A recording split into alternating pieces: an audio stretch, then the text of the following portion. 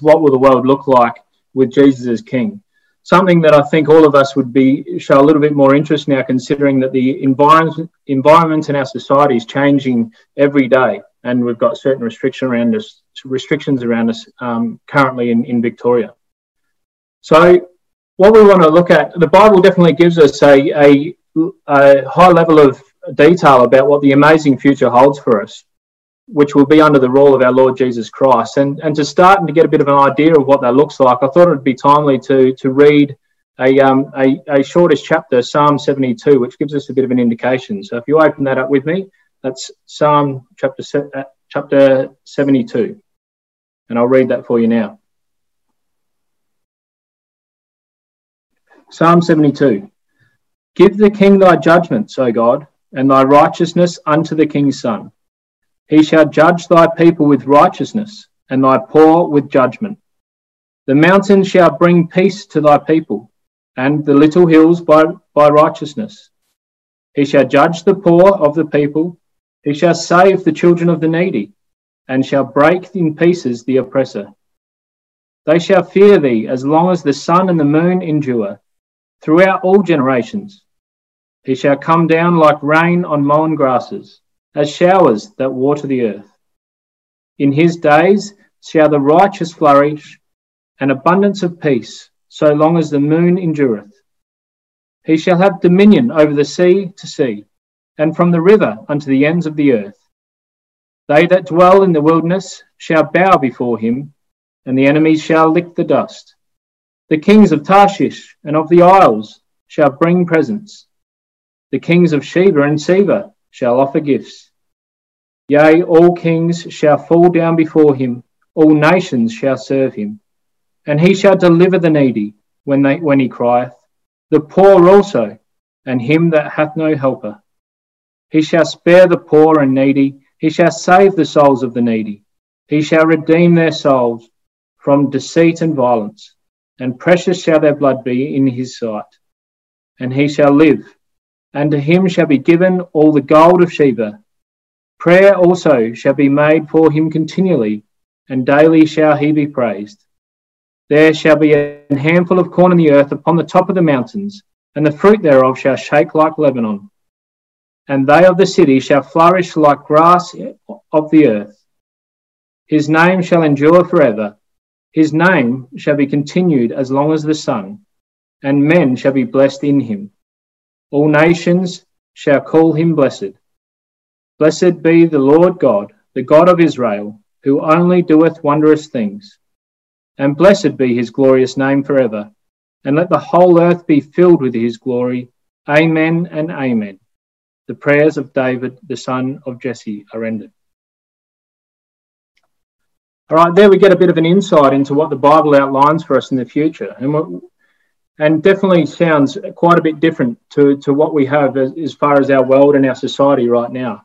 The highlights of taking care of the poor and the needy, and care and compassion, and those elements are elements that definitely get lost in our world today. So tonight we're going to have a pretty quick fly through. Unfortunately, we don't have a huge amount of time, and we're not even really going to be able to scratch the surface to this topic. We're not going to be able to addressing all the different prophecies that relate to the kingdom age, and unfortunately we won't be even dealing with the change in the state, including immortality and the environmental changes. But tonight we do want to look at one very small and very important aspect, and that is focusing on the behavioural changes and the dramatic difference in leadership that Jesus Christ offers in opposition to what the leaders offer today. We'll see there's a clear difference in purpose, in his character, and that focusing on the behavioural changes and the dramatic difference in leadership that Jesus offers. So, as I said, there'll be a clear difference in his purpose, his character, and his attributes. That one makes Jesus the perfect leader for such a time, and two, the world will be a completely different place along with society. So a bit of summary of what we're going to go through tonight. First of all, we're going to have a quick look at leaders in general, world leaders in history and what we have today. We understand that leaders define society. They actually define it and influence people's behaviours and environments. we're then going to move on and see the contrast of how Jesus is different to that. We're going to clearly outline his different purpose, the different principles, and the different attributes that come with Jesus, and indicating how he is that perfect leader. And then finally, we're going to combine those things and see how those attributes and those different purposes outline a perfect environment like we've just read about in Psalm 72.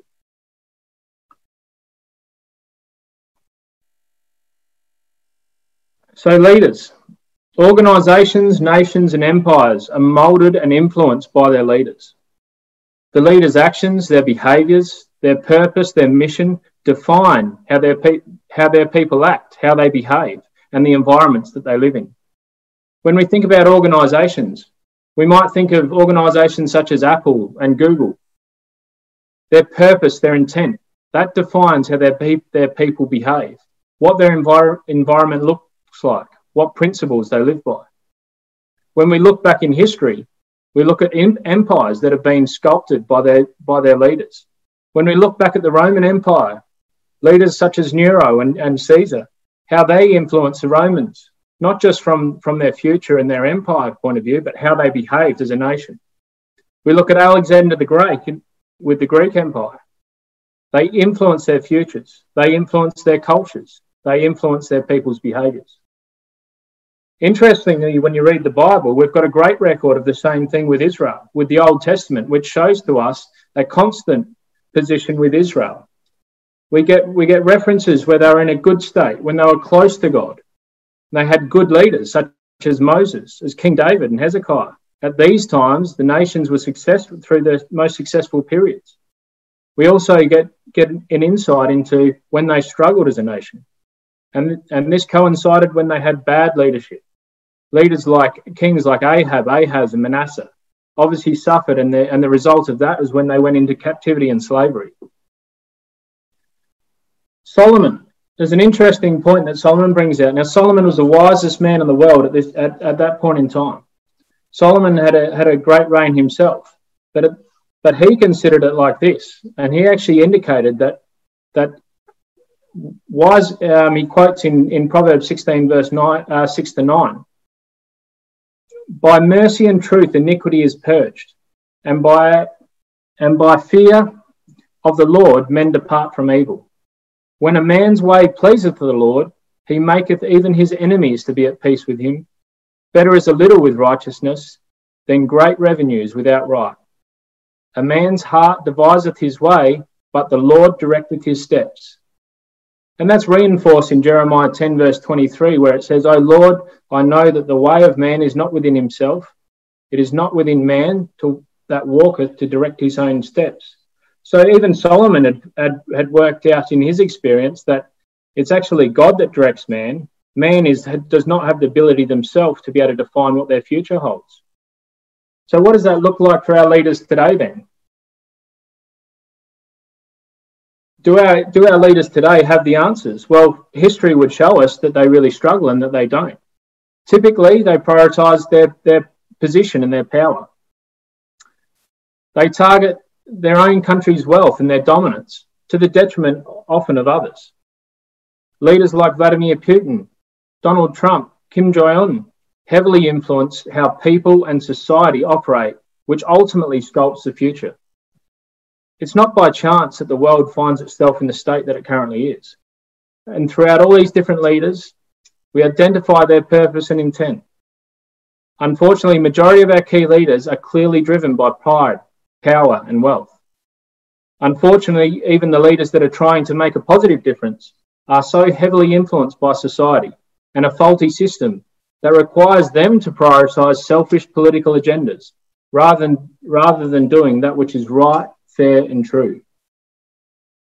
Unfortunately, society has actually lost complete concept of what's right, fair and true, as it drives further and further away from godly principles and focus on a humanistic approach. This has cultivated the environment that we experience today, which includes an imbalance of wealth, extreme debt, pollution, climate change, extreme poverty, sickness, crime and war. For us recently, COVID-19 pandemic, it sent the world into absolute turmoil. The world's response is so inconsistent. Some countries resort to record stimulus packages and sinking into record debt that could never be recovered, just to try to provide a bit of confidence and secure an uncertain wealth. Unfortunately, there's other countries that don't have the ability or resources to be able to respond at all and leave people completely helpless. One thing is for sure, that the world doesn't have any solutions for a pandemic, let alone creating a future that we read about with safety and peace as described in Psalm 72. For us, we believe that only God has the answers for us, and that truly peaceful future is only available by following him and believing in him and his Son, the Lord Jesus Christ. So what about Jesus? If we want to understand what the world looks like with Jesus as King, we then need to have a look at Jesus and understand what his purpose and his mission looks like. We need to look back at how he behaved and how he led. And this will give us insight into what the future may look like. Well, right from the very start, we can see a very big difference in Jesus. And it comes down to his purpose. Because right when we're introduced to Jesus, when he was born, in Matthew 1, verse 21, it says, "And she shall bring forth a son, and thou shalt call his name Jesus, for he shall save his people from their sins." So straight away, we see with the example of Jesus a completely different purpose that he's here for. It's not his own personal position. We're introduced to him coming to save the world. His name, Jesus, actually means Yah shall save. Jesus, throughout his ministry, made a clear reference that it's not his will he's here for. It's actually his Father's, God's. Back when he was just a young boy in Luke chapter 2, when he was found at the temple, he states to his family, "Wist ye not that I must be about my Father's business?" In John 5 and John 6, he recommits that to his followers. And then finally, at the end of his ministry, just before he's crucified, he confirms the same thing, just before he's got the biggest trial of a crucifixion. Yet he still commits and says, "Nevertheless, not what I will, but what thou wilt." Thinking back on Psalm 72 that we read tonight, did you notice that it didn't focus on any of the kings or rulers' personal wealth or power? Its focus was on the environment for the people, how they behaved, the poor, the needy, breaking the oppressors, abundance of peace. In verse 19 it said, "And blessed be his glorious name forever, and let the whole earth be filled with his glory. Amen and amen." His success, his glory, is achieved in the people that replicate his behaviour, his intent, and committed to achieve God's purpose. So what is God's purpose? It's a really important question. In Habakkuk 2 verse 14, it says, "All the earth will be filled with the knowledge of the glory of the Lord." In John 3 verse 16, "God so loved the world that he gave his only begotten Son, that whosoever believeth in him should not perish, but have everlasting life." It's clear there that God's purpose is that this world will be full of people that love and acknowledge him. There's a great reference that shows the clear difference in intent between our society now and the will of God. And that's in 1 Thessalonians 5, where Paul's writing to the ecclesia of Thessalonians. And he says there, "For God hath not appointed us to wrath, but to obtain salvation by our Lord Jesus Christ, who died for us, that, whether we wake or sleep, we should live together with him. Wherefore comfort yourselves together, and edify one another, even as also ye do. And we beseech you, brethren, to know them which labour among you, and are over you in the Lord, and admonish you, and to esteem them very highly in love for their work's sake. And be at peace among yourselves. Now we exhort you, brethren, warn them that are unruly, comfort the feeble-minded, support the weak, be patient towards all men. See that none render evil for evil unto any man, but ever follow that which is good, both among yourselves and to all men. Rejoice evermore, pray without ceasing, in everything give thanks, for this is the will of God in Christ Jesus. Quite an opposite purpose and intent that we read about there from our society today. No mention of pride, power, or wealth. Nothing about possessions. Success isn't described by a bank account, how many homes you own, your possessions, or your role that you might have at work. Peace and comfort can't be bought. The change is behavioural. It's defined by edifying one another. Edify means to improve. Comfort, support, patience, forgiveness, prayer, and thanks. This is the will of God.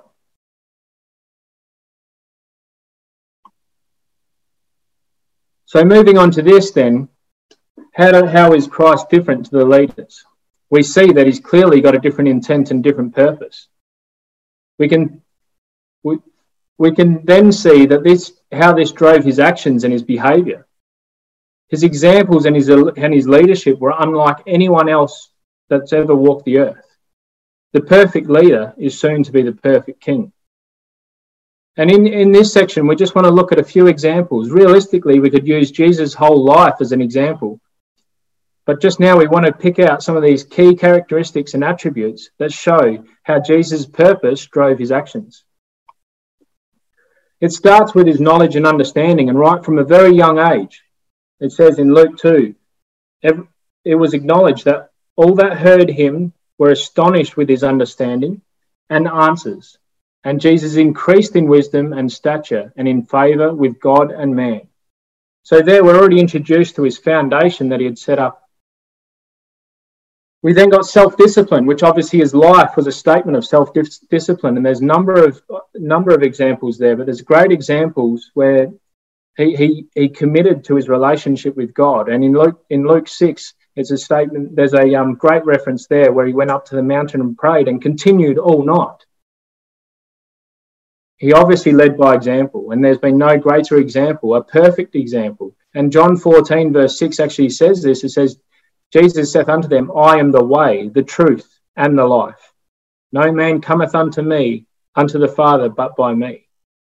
A really, really strong leadership quality, leading by example. But imagine having the perfect example in front of you. Then we come to characteristics such as compassion. In Mark 6, there's a great reference where it says, Jesus, when he came out, saw much people and was moved with compassion towards them, because they were a sheep not having a shepherd, and he began to teach them. Humility in John 13, verse 15, the example where he washed his disciples' feet.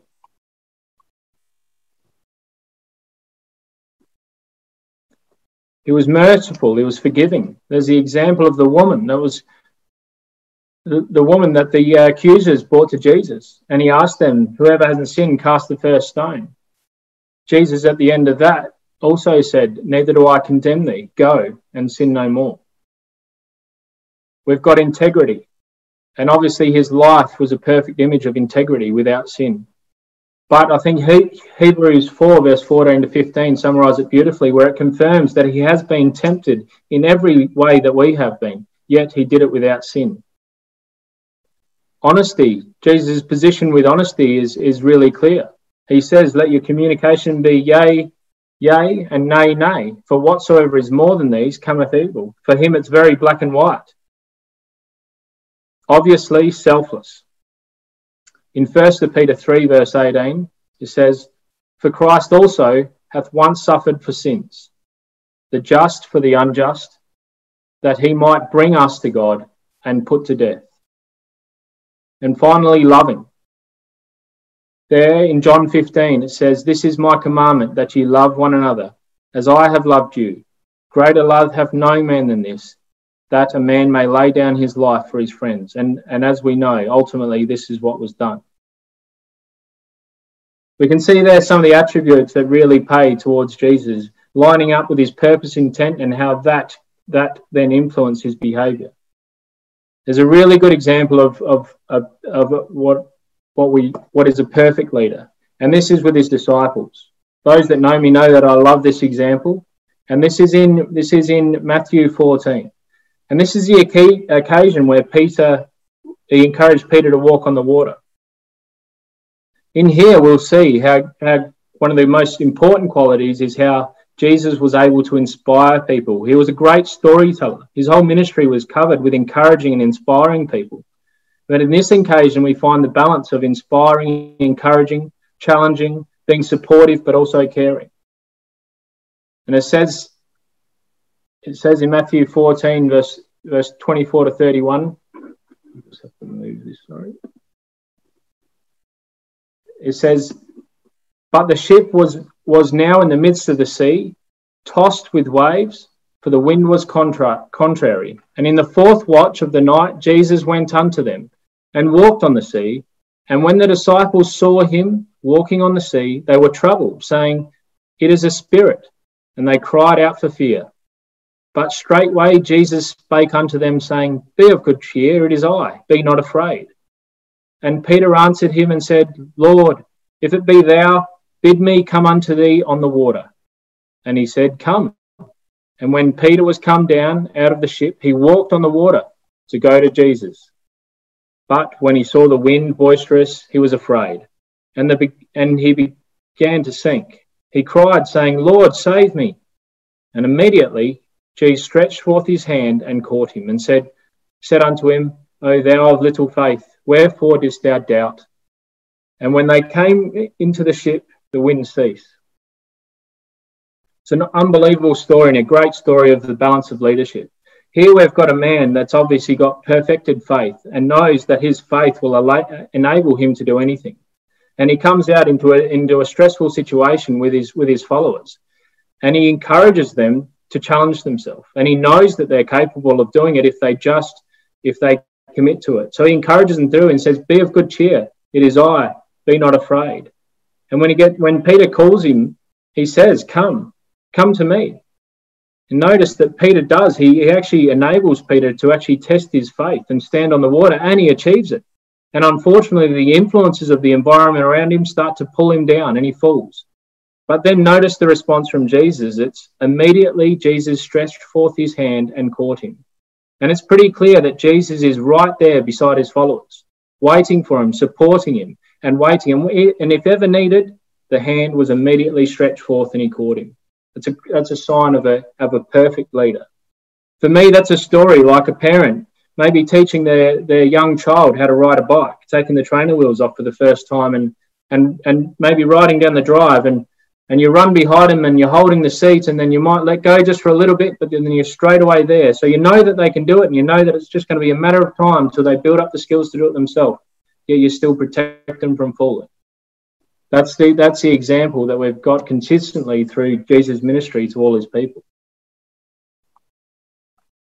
So looking at some of those key attributes, isn't it amazing to see how his purpose, his intent, allows him to, with those leadership qualities, to really be offer that perfect leadership. His life examples.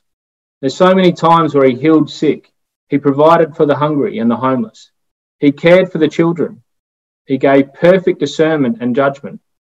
He was completely committed to giving God glory and achieving his will on earth. Ultimately, he gave his life for those who followed him. So to finish tonight, we want to look at a number of Bible passages that describe what the future may look like for us, or will look like for us. And as you consider them, I'll just have them on a brief slideshow. As you consider them, I want you to look into the attributes that we've looked at with Jesus Christ as the perfect ruler for such an amazing time. And look at the principles that we looked and see how these were lived by Jesus and how these will soon change the world.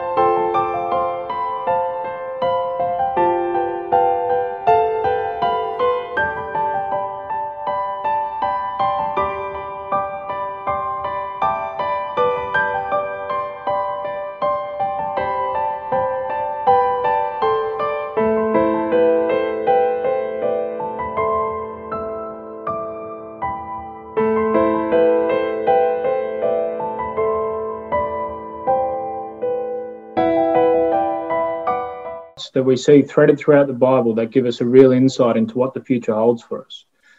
And I'm sure you'd agree with me, it definitely looks a whole lot more attractive than what the society and our environment offers us as a future in today's world. So what does the world look like with Jesus as King? Well, we can see there's a complete change in purpose and behaviour. And obviously this is only possible through God's mercy and his great power, and there'll be many other things that contribute to this great time. One thing to note, that it's God's will that this world will be full of people that love and acknowledge him and his Son. With Jesus as King, this world looks very different. The amazing principles we can see Jesus lived by will govern, as indicated in Psalm 72. This is available to us all. And all we need to do is respond, to read his word, and to follow after the example of our Lord Jesus Christ. So we definitely look forward to that time being here very, very soon.